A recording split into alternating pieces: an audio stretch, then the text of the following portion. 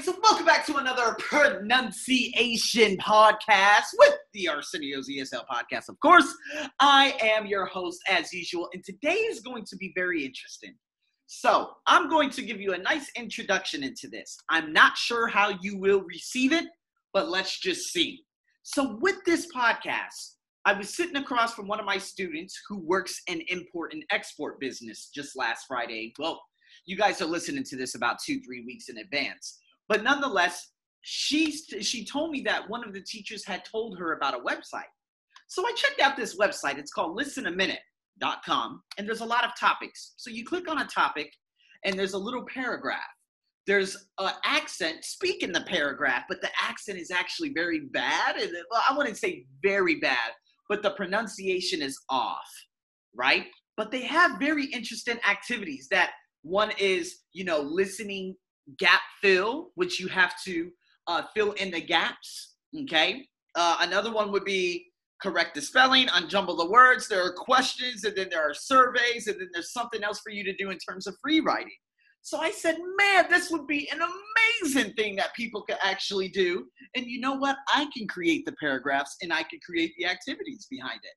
So, guys, today is only going to be a simple one. I'm going to recite a paragraph out loud that I wrote. And what you will do, you're going to actually, what is it? You're going to fill in the gap. So on my blog, you guys are going to see the gaps within this particular paragraph. You're going to have to listen and fill them in.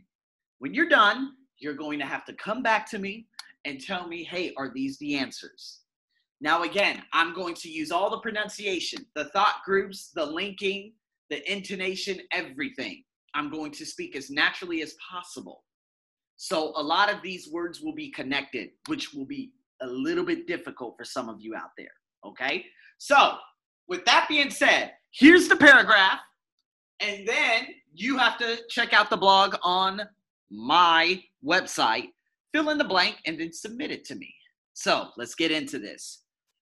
Are you good at sports? I am. I love watching the little snippets on YouTube during my commute in the morning. My favorite is track and field, and it's because I used to be a runner back in high school and college. I realized I wasn't very good at it when I was in college, and I ended up quitting because my passion for it had gone away.